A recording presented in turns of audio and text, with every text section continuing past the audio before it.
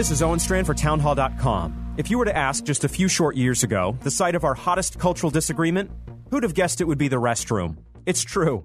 In recent years, Western society has faced a major push to overhaul our understanding of the sexes. We're told our categories of man and woman are unfair, too binary. In deference to those struggling with gender identity, we're urged to re-envision society from the ground up, or should I say, the bathroom floor up. But this new secular orthodoxy is getting some serious pushback. Recently, The Economist ran an editorial by a transsexual person who said this: biological sex is real and is the very foundation of our species. Author Christina Harrison argues that denying this reality will set women and children up for exploitation. The author is right. There's a better way forward that is compassionate, but recognizes that we really have been created male and female. I'm Owen Strachan.